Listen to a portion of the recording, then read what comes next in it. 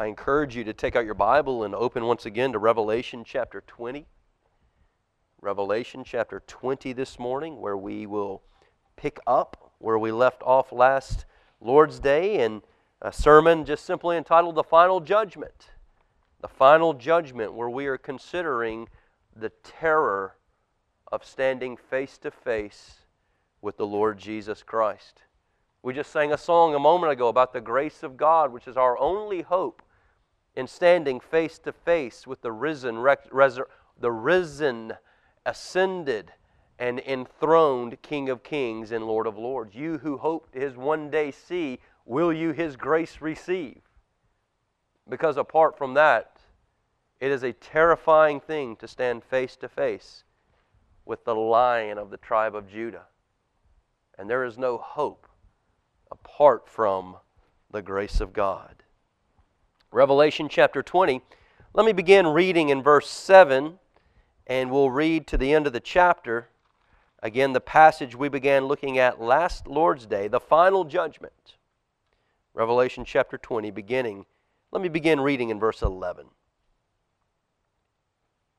Then I saw a great white throne and Him who was seated on it, and from His presence earth and sky fled away, and no place was found for them.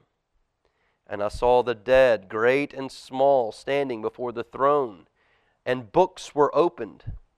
And then another book was opened, which is the book of life. And the dead were judged by what was written in the books, according to what they had done. And the sea gave up the dead who were in it, and death and Hades gave up the dead who were in them. And they were judged, each one of them, according to what they had done.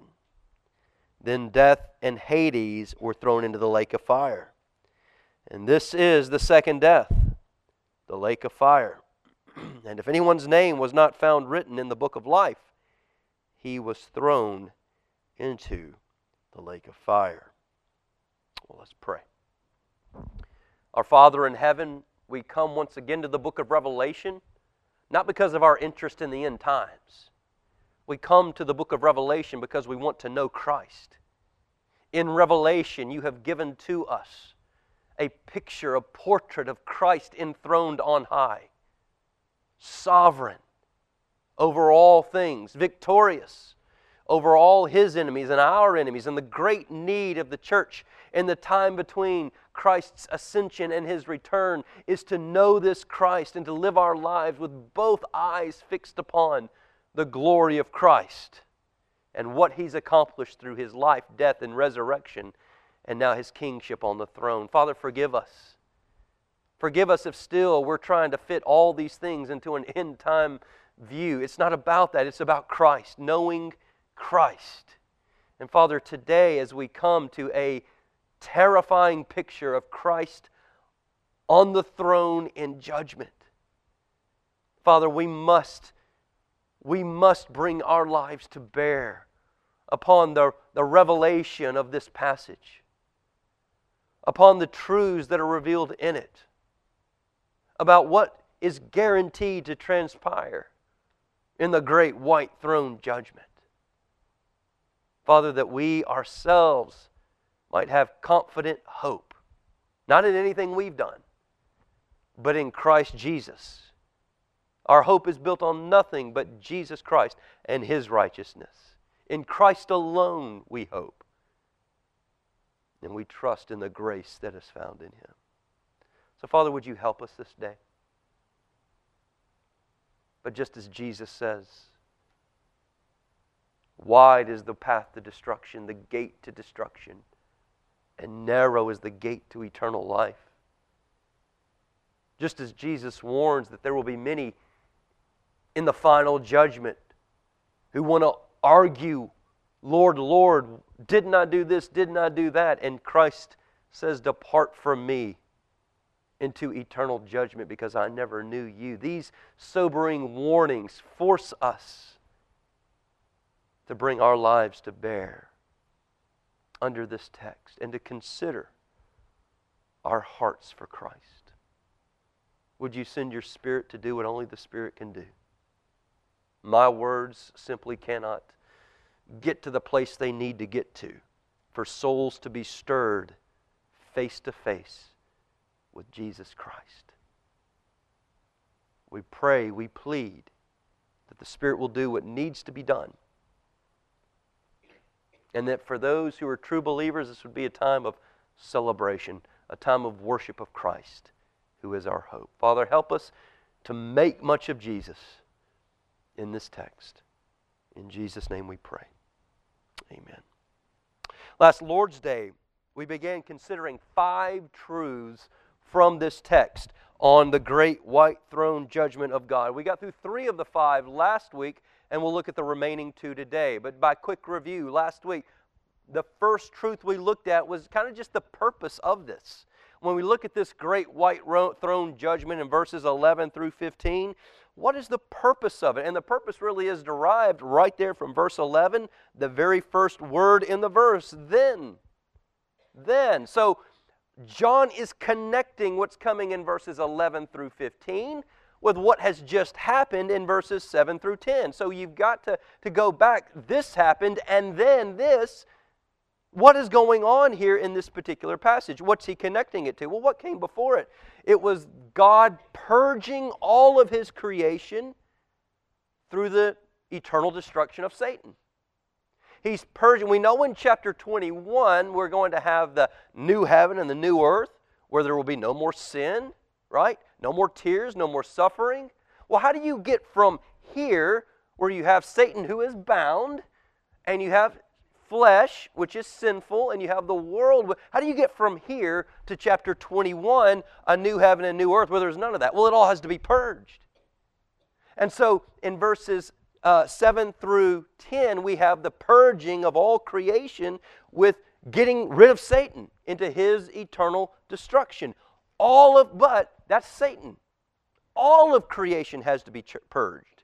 And so now Christ, having purged creation of Satan, now turns his attention to the other great enemy in creation. Man. Man who lives in rebellion to him. And why must man be purged from the face of the earth?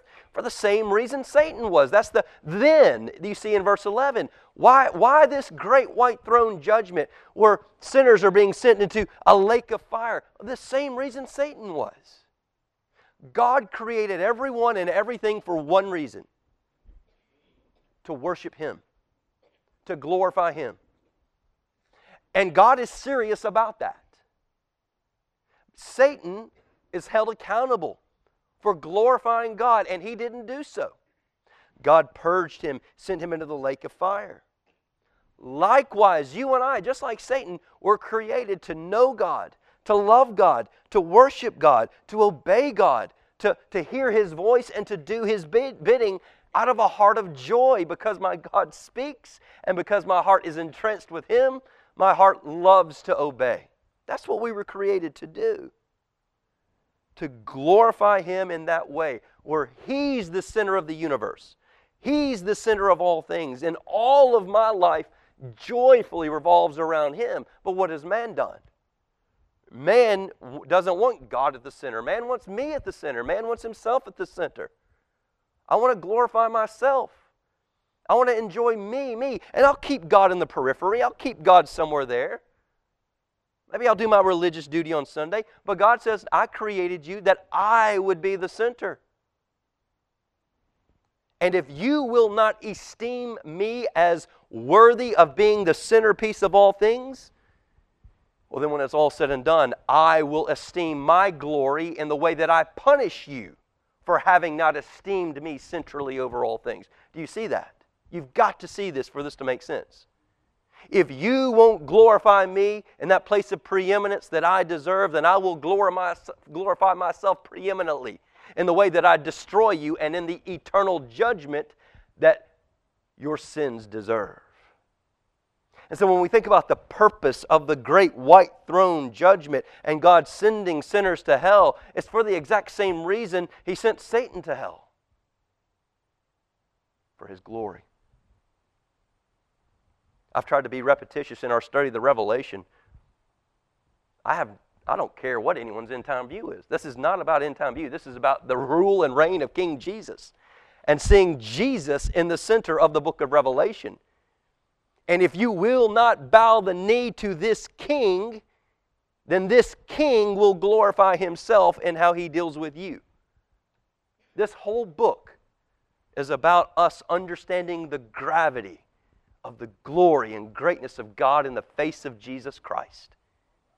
And for all who keep Christ at a distance, who do not keep Christ center, Christ will glorify himself in sending those to an eternal damnation. That's the purpose we saw in the first truth. The second truth, as if the thought of hell isn't terrifying enough. There is something more terrifying than hell. And this will be a great test of how you see Christ. There is something more terrifying than an eternity in hell. Answer: standing face to face with Jesus Christ. Standing face to face with Jesus Christ is more terrifying than an eternity in hell. As John looks up and sees this great white throne on the heels of the destruction of Satan, who is it who's on the throne? We wrestled with this last week. It is Christ who's on the throne. God is on the throne in the person of Christ. But Christ is not there as a lamb. Throughout the book of Revelation, in the time between his ascension and his return, we do see the lamb at work. The lamb slain is before the foundation of the world. But this Christ on the throne is a lion. And we get the gravity of this because of what we see in verse 11. Then I saw a great white throne and him who was seated on it. We know that's Christ because of a lot of what Jesus said we looked at last week. And what? What's the response to Jesus? From his presence, earth and sky fled away. What's happening there? They're terrified. They are terrified of the glory of Christ, the unrestrained, unbound, unfettered glory of God revealed in the face of Jesus Christ. They are terrified, and they flee from his presence. And what? Bad news. No place was found for them to hide. Again, this is cyclical. This is not something we haven't seen before. We've seen final judgment in these roundabouts. This is a picture of what we saw earlier in the book. You remember when Christ comes and the people are fleeing, begging, and trying to pull the mountains down upon them to bury them alive? Because that would be better than to stand face to face with Jesus. Do you remember us talking about that? It would be better to be buried alive by Mount Everest and the pain and than to stand face to face. That's a terrifying thing, to come into the presence of almighty glory. So what do we have here? Is this another final judgment? No. It's the same thing. Just now it's being brought to bear in the fullness. It's another picture of it, and my goodness, it is overwhelming. Heaven and earth is doing everything in its power to run away from Jesus of Nazareth. One commentator writes this, and again, I said a moment ago, how your heart receives that it is more terrifying to stand face to face with Jesus than it is to spend eternity in hell. I said this will be a great test of how you esteem Christ. Try this one on. This throne has an awful occupant. When was the last time you thought of Christ in those terms? An awful occupant. Not in terms of he's a terrible person. Awful in the sense of I am scared to death. Awful. It is an awful thing. I tremble. I'm quivering. I'm shaking. I can't even stand up. I'm melting like wax. It is an awful thing to stand in the presence of Christ. The throne has an awful occupant. There's no name, no figure, no shape, but only an awful, mysterious, and composed presence, which can be nothing less than the one unnameable, indescribable, eternal second person of the Godhead. There is nothing but the naked presence of almightiness, so dreadful that very earth and heaven seem to be fleeing before it, fleeing from it. You see here, the terrifying nature of this throne is not that from here you go to hell. The terrifying nature of this throne is now you're summoned to stand face to face before the King of Kings and Lord of Lords, Almighty Glory, the one whom you have ignored, denied, cursed, blasphemed. And keep in mind, not just those who are clearly resistant to Christ, even those regenerate church members who've marginalized Christ, who've played games with Christ, who gather to sing these glorious songs from a heart that couldn't be more bored and dull and dry toward Jesus, who've put off Christ. And now in this terrifying day, every lost sinner will stand face to face, coram Deo, in the very presence of this Lion, the Lord Jesus Christ, and they will see Christ standing, as John described earlier, with feet as glowing in a furnace, eyes of fire, no mercy, no grace, no grading on a curve. Face to face with this God that we didn't keep central in our life as He made us. That was the second truth. Well, with the purpose being in line, this is all for the glory of God in Christ. And with the reality of the great white throne in place, what it is, who's on it, and all that's taking place there, the terrifying nature of the throne, that was the second truth. Then we left off last week with the summons of Christ to this judgment. To all who have kept Christ at a distance, each individually will be summoned before the throne.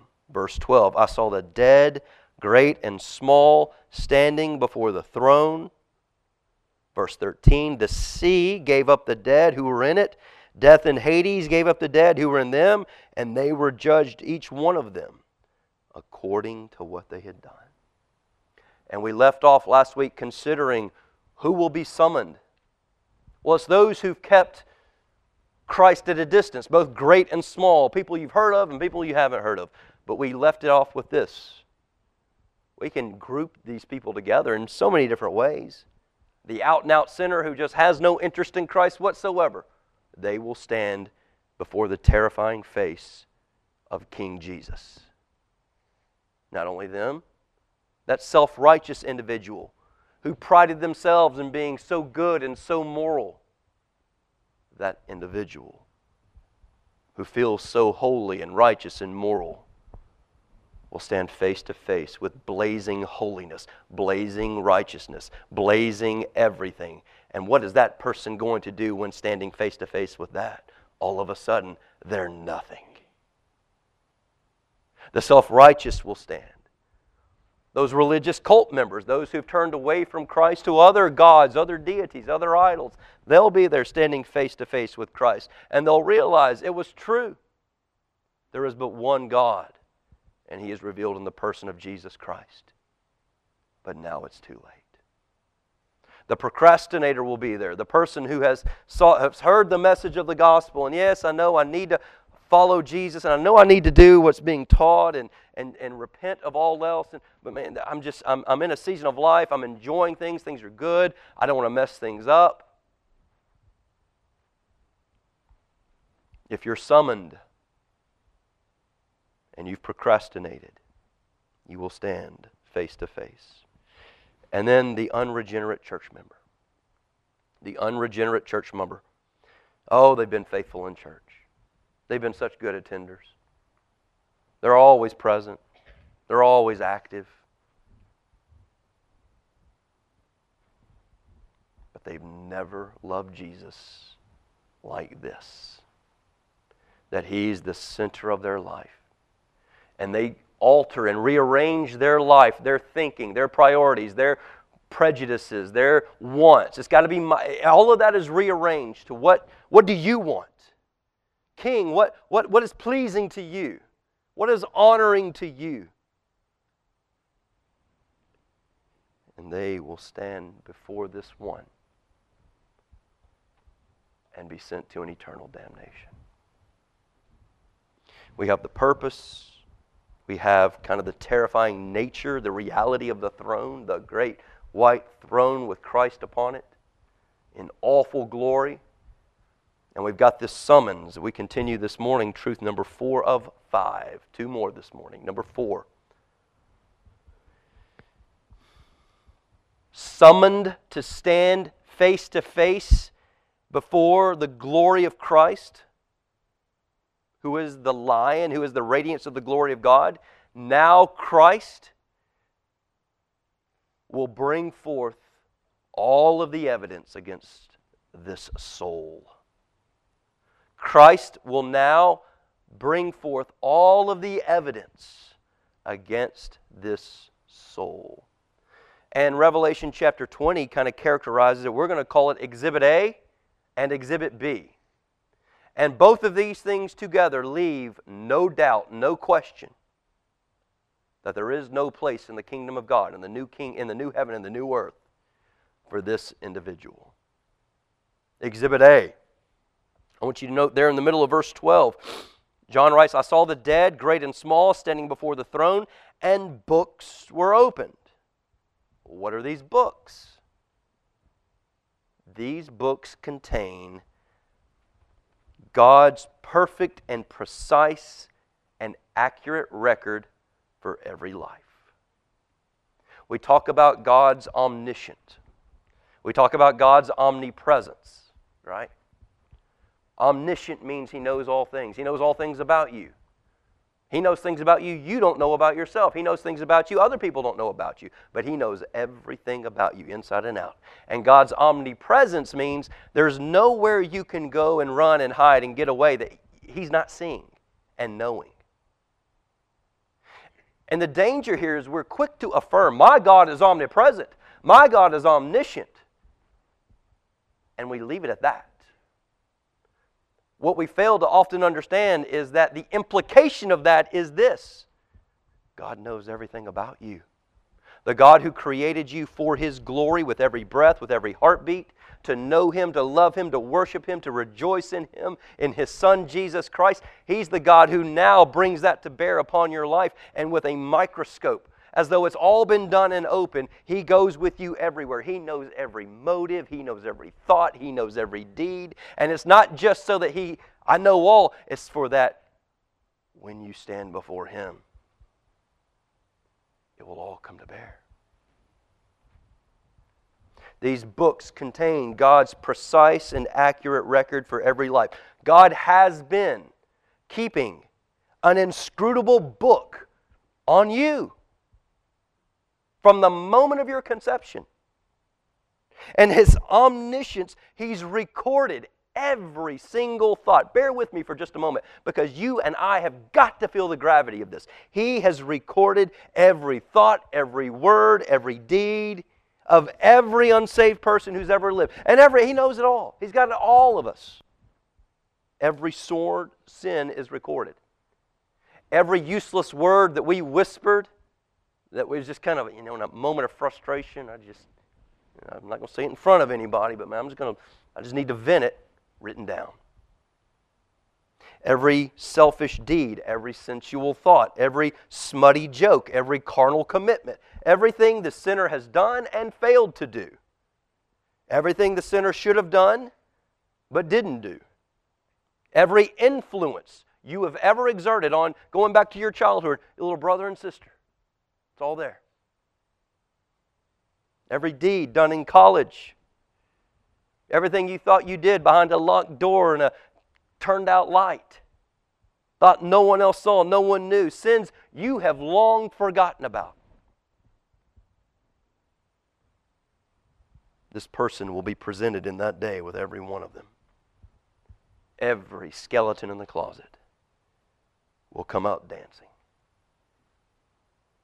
All sins done against His glory. Which is, again, what's the purpose of all this? It's the glory of God. We were created for this reason. What is sin? A rebellion against God's glory. A rebellion that He's the center of it all. I'm going to put myself in the center, and I'll keep Him in the picture. I'll have some quiet time each day. I'll spend 20 minutes in the day, and on God, and I'll, from time to time throughout the day, I'll sprinkle a little bit of thinking about God. I'll be there on Sunday. I mean, God's in the picture. He's a major part of my life. No. If He's not the life, you've sinned against the God. In every instance in our lives where we have done anything and everything, and He was not the center of it all, is recorded and will be disclosed. It will be evidence against us. Ecclesiastes 11:9. I bring these texts to you just to say, in case anyone's thinking, well, my goodness, He waited until the very end to tell us this. You can go all the way back to the origin of the Bible, some of the earliest books of the Bible. Rejoice, O young man, in your youth, and let your heart cheer in your days of youth. Walk in the ways of your heart in the sight of your eyes, but know, for all these things, the writer of Ecclesiastes, feel free to do what you want to do, but know, for all these things, God will bring you into judgment. That goes all the way back to the Old Testament. Ecclesiastes chapter 12, God will bring every deed into judgment with every secret thing, whether good or evil. The warning has been here all along. Jesus said in Matthew chapter 12, I tell you, on the day of judgment, people will give an account for every careless word they speak. This is not news to us. Jesus says in Luke 8, nothing is hidden that will not be made manifest, nor is anything secret that will not be made known and come to light. And the author of Hebrews writes in chapter 4, no creature is hidden from His sight, but all are naked and exposed to the eyes of Him to whom we must give an account. So there will be, in judgment, all will stand face to face and give an account of their life. In this great white throne judgment, the judge is seated upon His throne. The sea has given up its dead. Hades has given up its dead. Christ has summoned all unbelievers to His throne, and standing but face to face before the one whom they were created to know, love, and serve, but they've rejected. Now He opens the book, and face to face, the glory of God measures every life against His perfect holiness, against His perfect righteousness. Which is why we read in Matthew's gospel, you must therefore be perfect as your heavenly Father is perfect. Why? Because on that great day, that's what you're measured up against. Not how religious you were compared to somebody else. Not about how theologically minded you were compared to somebody else. You will be on one side of the scale, and God Himself will be on the other side of the scale, and you will be judged. Are you as perfect as He is? And the Lion of the tribe of Judah does not grade on a curve. He does not cut corners. God is as God-centered as He created us to be. And if we don't measure up to God's standards, woe be to us. This is why more terrifying than eternity in hell is standing face to face with the blazing perfection of Almighty Christ. God's justice for sins against His glory demands payment. And a lot of times we think of payment. I lived a life of sin, comprehensively, collectively, kind of grouping them all together, and then punishment will kind of be for all of them. No, that's not how it works. God's justice demands punishment for each and every transgression against His glory. His glory is far too valuable to say, you know what, let's just lump it all together, and we'll just kind of lump all your sins together, and we'll just kind of, let's lay out something. No, every cosmic treason against the glory of God will be dealt with individually. That demands a lot of justice, and that will demand a lot of punishment. God writes in Ezekiel 18, behold, all souls are mine. The soul of the Father as well as the Son is mine. The soul who sins, because it belongs to me, will die. Romans 6, Paul writes, the wages of sin, a life lived where Christ is not all, is death. Paul writes in Galatians, do not be deceived. God will not be mocked. You may fool one another. We may make it look like we are really interested in God, that we're really loving Jesus. But Paul says, God will not be mocked. The omniscient, all-knowing God who's keeping the books, He knows. And whatever you sow, you will reap. On this day, no sin will be overlooked. No sin, it's not a, wow, that's a big book of sin against me. I think this is clear. This is going to be a quick case, boom, eternal damnation. Line item 1. Line item 2. Line item 3. Every instance of sin against this God. It's a mockery of God to expect anything less than that. That God in holiness would be willing to just kind of, that doesn't look good for you. This God who created us for His glory will not be mocked. Every sin will be judged for every person, from Adam all the way until the return of Christ. And every sin will either be pardoned, every sin in the book, line item 1, here's your guilt, pardoned. Line item 2, here's your sin, guilt, but it's pardoned. Or every sin will be punished throughout the ages to come. Can you imagine? If you just pause and focus your heart upon the unrestrained, holy, righteous Lion of the tribe of Judah. Can you imagine? This is the terror. What it is to stand face to face and you have no garment to cover you. You're just exposed. You're naked spiritually. This Christ, He knows all about you. You can't stand behind religion. You can't stand behind your church attendance. You can't stand behind your morality. You can't stand behind your political associations. You can't stand behind your position on different issues in life.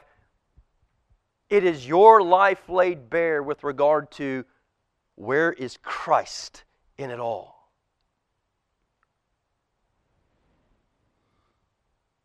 And you don't get a second chance.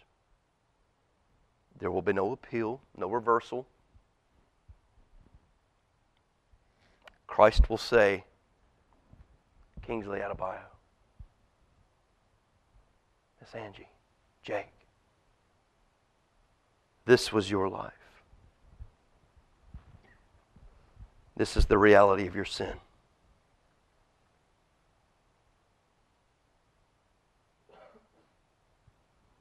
Either you will pay the price for it, or Christ has done it for you. That's Exhibit A, the book. There is a second exhibit on display here. If you continue reading in verse 12, I saw the dead, great and small, standing before the throne, and books were opened. Then another book, Exhibit B, was opened, which is the book of life. Now, this is not the first time we've been introduced to the book of life. You can go back and read Revelation chapter 13, Revelation chapter 17. You can go back and look at Jesus' life and ministry. What is this book? Biblically, it is a book that contains the name of every believer, all the elect of God from before the foundation of the world. They're in that book. It's a secret book. It's not a book that is accessible to us. It's not a book that until this day we will ever know. It is the secret will of God. But it's a book from before the foundation of the world, and it contains the names of every person for whom Christ died. And in order for that other book to say that those sins are forgiven, you got to go to Exhibit B. Did Christ die for you? Are those sins atoned for by the blood of Jesus Christ? Here's in this book, your guilt record against God, and in this book, does Christ's blood cover your sins? And you take the two together. If the name is not there from before the foundation of the world, He will punish for all eternity. So you have Exhibit A and Exhibit B. Your guilt record and God's record of His eternal plans and purposes in Christ Jesus for His glory. To give mercy and grace to some undeserving, but for whom Christ died. So with the presentation of these two books that work together, in this great white throne judgment, the sinner will see they have no hope. They have no claim. And now they must receive the just punishment from this angry king. None of these will walk away forgiven. None of these will walk away with mercy. None of them will walk away with a second chance. That's what the text says. They were judged, each one of them, according to what they had done. Just quickly, parenthetically, I would also add this.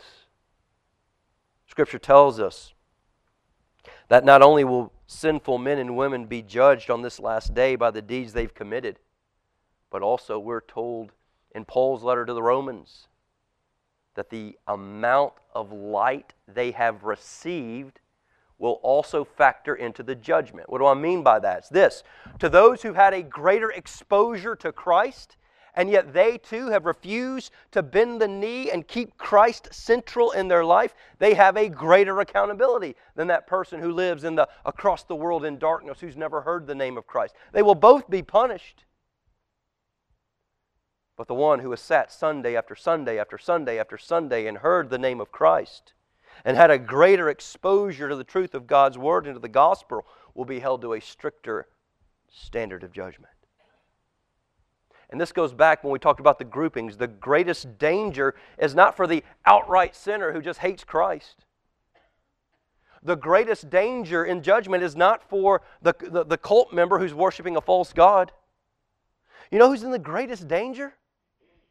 The unconverted church member who God has given opportunity to know Christ, to understand the gospel as looking unto Jesus and finding in Him and all their all, but who continue to live a life of morality, continue to live a life of religion, and pull Jesus along with it like a bumper sticker.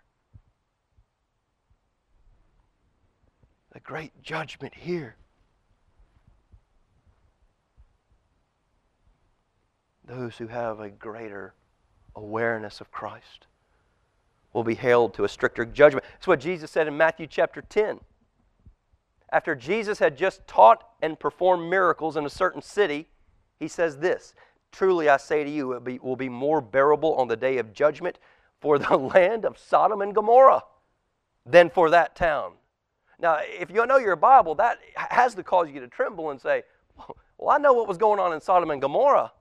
Ungodliness. And I know what God did to Sodom and Gomorrah. And I know that, just physically, His destruction upon it. It was an awful judgment. And what did Jesus just say?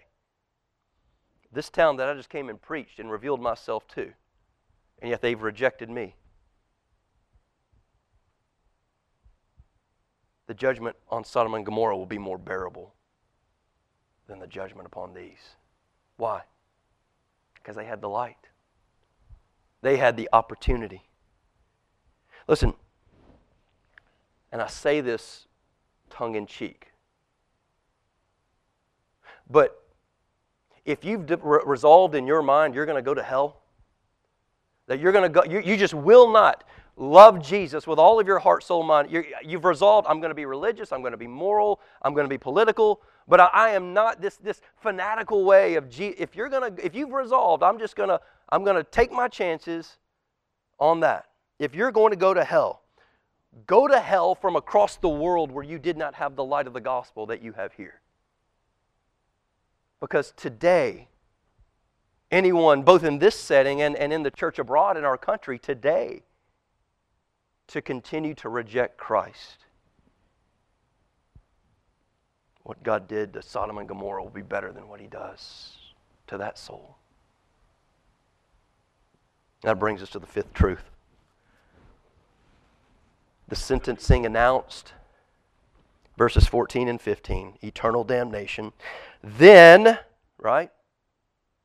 It's all about the glory of God. It's all about the one on the throne, the terrifying nature of it, the summons to come before Him, the books opened. The evidence is clear. Verse, then death and Hades were thrown into the lake of fire. This is the second death, the lake of fire. And if anyone's name was not found written in the book of life, he was thrown into the lake of fire. So this judgment is the second death. What's he talking about there? What's the first death? Well, the physical death.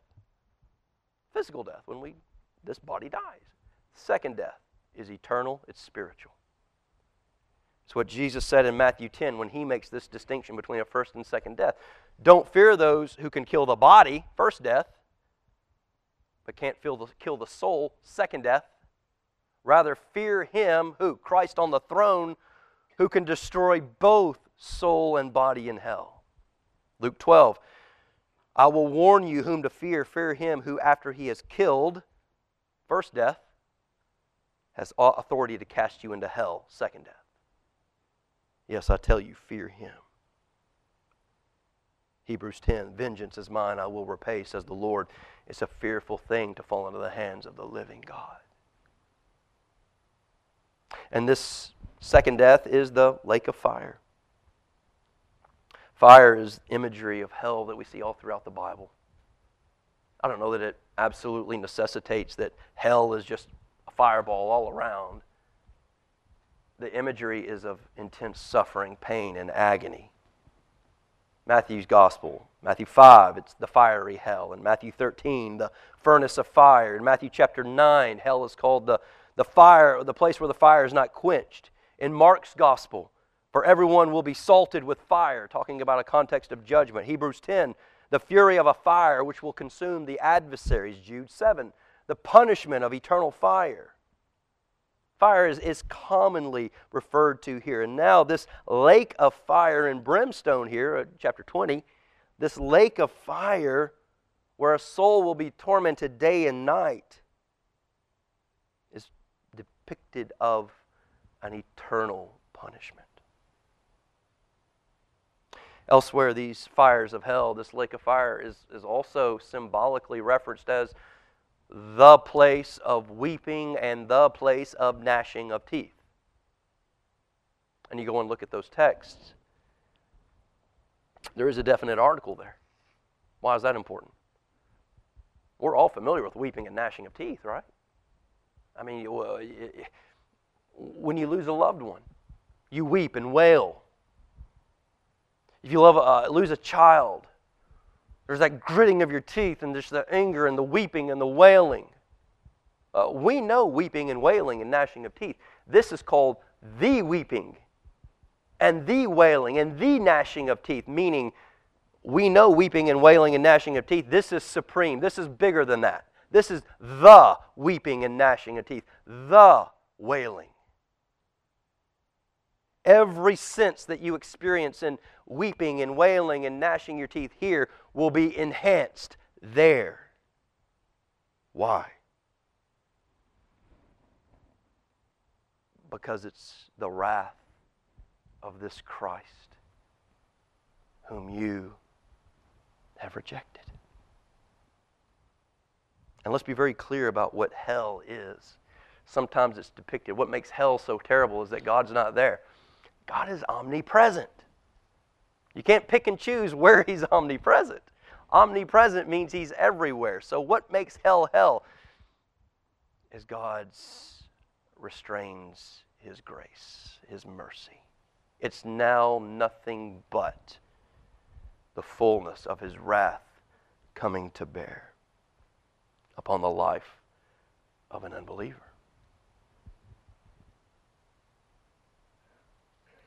Let me ask you, because I would anticipate, as I'm preparing messages and praying through it, I'm always trying to put myself in your position, think, what are you thinking? What are you going through? And that's always a dangerous thing.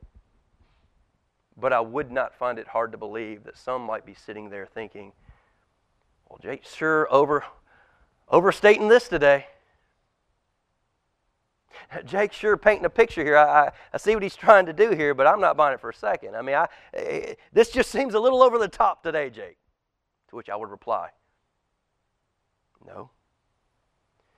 If anything, I am completely unable to actually paint the picture the way that it really is. If you think this is over the top, it might be a reflection of how little you've understood how serious Christ is about His glory and what His work on the cross was intended to do. And that when the Holy Spirit comes and takes out a heart of stone and puts in a heart of flesh that loves Jesus, and how serious Christ will punish any who that's not there. Maybe if this sounds over the top, maybe that's an indication that we far too little understand Christ and the gospel. Because the reality is, what's described here in Revelation 20 goes far worse than anything I can portray. I can't picture it terrifyingly enough what it will be to come face to face with the King of Kings and Lord of Lords, who demanded, love Him with all your heart, soul, mind, and strength. The one whose body still marks the marks of the cross where He died, that sins might be forgiven and we might be reconciled to God through Him, and yet we continued. Maybe we toyed with Him a little bit. I prayed a prayer, I walked an aisle, I did this. And Christ staring back at me, you fool. The work of the cross was to return me to that place of centrality in your life. And now we're going to bring books open, your life to bear underneath it, staring me in the eyes, every thought, every deed. And all you need is one, that I send you to an eternal damnation. And we're going line item by line item.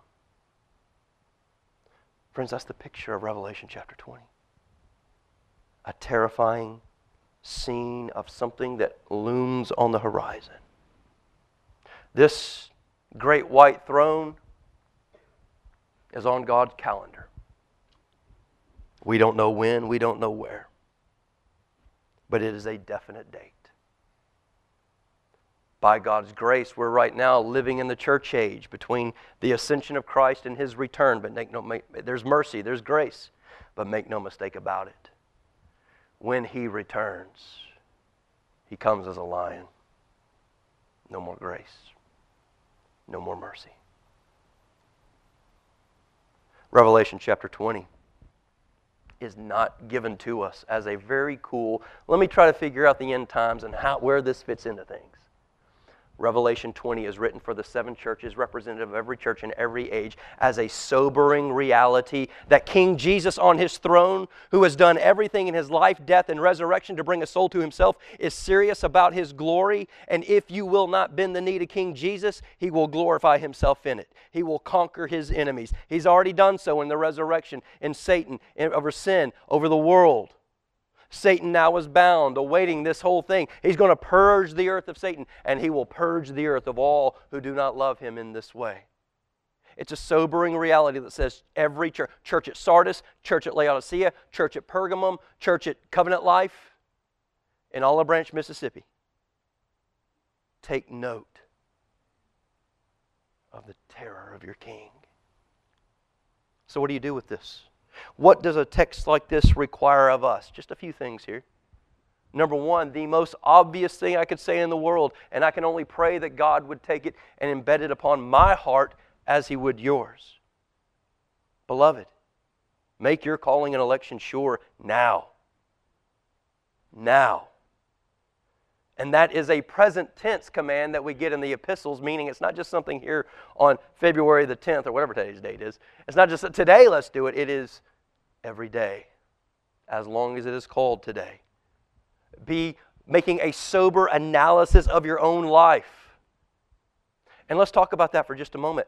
Evaluating your own life is never fun. It's always more fun to evaluate somebody else's life, right? To make judgment upon somebody else's life, what they should be doing, what they're not doing. Why do we do that? Because I sure don't want to do it to myself, because now that's going to force me to perhaps alter something. It's going to cause me to adjust my life. If I look at my life the way Christ looks at it, but make no mistake, either you make that sober analysis of the reality of your spiritual heart, or Christ will, with the book wide open. And at that point, it's too late for you, for me. We must make our calling and election sure today. What do I mean by that? Is the fruit of the work of the Spirit in us? Jesus told Nicodemus, what must I do to be born again? Again, that's kind of an ongoing conversation in John's Gospel, but to Nicodemus, you must be born from above. You must be born from water and the Spirit. He doesn't say anything about Nicodemus, what you have to do. He says it's something that God does from above by His Spirit. Born of water, cleansing Spirit, the Holy Spirit coming, taking out that heart of rebellion for Jesus and putting in a heart that loves Jesus. An objective reality. In the life of one who the Spirit dwells, there is a growing affection and love for the person of Jesus Christ, such that everything else in the world begins to be less and less valuable to me because He is all. Can you honestly say, as I have to check my own heart, can I honestly say, I love Jesus more than anything just simply because of who He is? I love Jesus for what He's done. And my desire is to live a life of pure obedience to Him. I'm not perfect in it, but my desire is to do so. And when I'm not perfect, when repentance is person-oriented, I realize that my sin is against the King, and I return to that King whom I love so much. My sin is an offense against Him. Only a regenerate person born from above loves Jesus like this.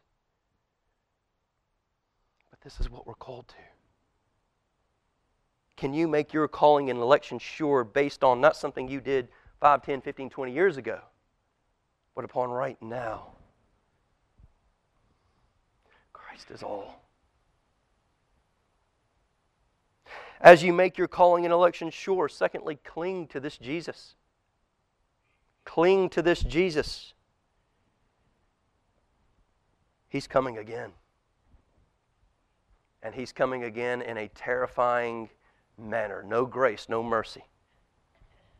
You don't want to be found distant relationally from this one. You want to be as near to this King so that when He comes, even with unrestrained unrestrained wrath, no mercy, no grace, you have absolute confidence. This is my King, and this is about to get ugly. But I've been walking daily so near to this one. I don't fear. I tremble before the majesty of this one, but I don't fear because I've been walking with Him. All that's about to happen right now is that my relationship with Him has been here and here, and now it's about to transpire. He's about to usher me in over here, where I will dwell in the new heaven and new earth with Him forever. But that kind of confidence can only come through clinging to Jesus day in and day out. Another application of this, humility, humble worship. You cannot read Revelation chapter 20. Let me take that back. You can. You can't read Revelation chapter 20 through the eyes of the Holy Spirit and His presence with you and walk away from the text feeling good about you. What you can do with Revelation chapter 20, as you search your soul and make your calling and election sure and the work of the Spirit upon your soul, and there's objective evidence that yes, it's true, it's real, my love for Jesus, and I'm clinging to Jesus, what this can do is cultivate humility that says, good God, but for the grace of you, I'm going to hell. But for your grace, I would stand here in this manner, books open, name not in the book of life, and I would receive my just reward.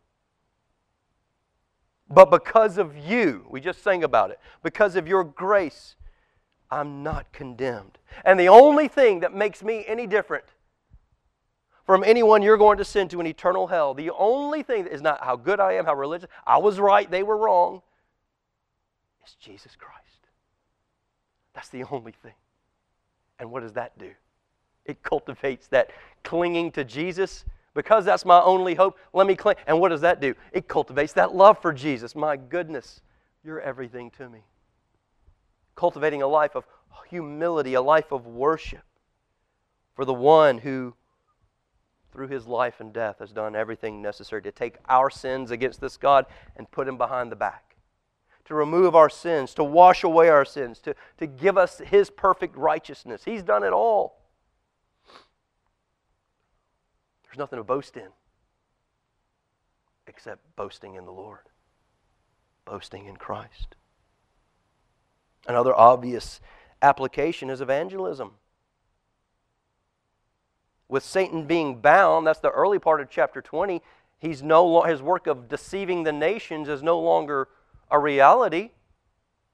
So now, my job is to undeceive the nations about Christ. Show forth the beauty of Christ, the majesty of Christ. Not in a programmatic way, but out of the overflow of your love for Jesus. Out of the overflow today of having thought about how much Christ means, and He's everything, He's central. Now the overflow is as I go out into the world around people who they too will stand before this God and be ushered into eternal damnation unless they repent. Well, then my job is to just live unto Jesus as His ambassador and make the glory of Christ known from Genesis to Revelation. And then the last application. If you're here this morning and it's just clear upon your soul, not because of anything I've said, but the work of the Spirit upon your heart, that you don't know Jesus in this way. That Jesus is a historical figure, but if you don't know Jesus in this way as King of Kings and Lord of Lords who's serious about His glory, then consider this a divine appointment by God Himself. To put you in a place this morning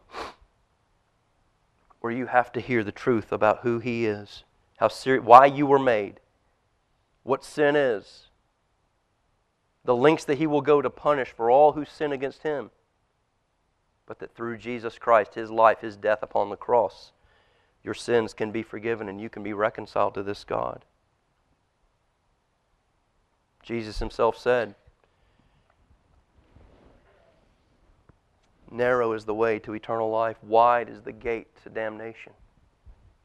What that means is most who think themselves to be Christians are not. And that's why Jesus warns repetitively. In that day, many will say, did not depart from me, I never knew you. The context of that passage, wide is the gate to damnation and narrow is the gate to eternal life. Some of us were talking about this week in a study we were doing this week. The context of that, He's talking to the church. He's not talking about most of the world. He's saying most who profess to be Christians are not. Because true Christianity is not religion, not morality, not politics. It's Jesus. Beloved, today, if you know for sure Jesus is not all in all, run to Christ. Run to Him. It's not too late. It's the day of grace. The day of judgment is obviously coming. Then it will be too late. It will be too late for the procrastinator. But now, run to Christ, repent, and seek Him.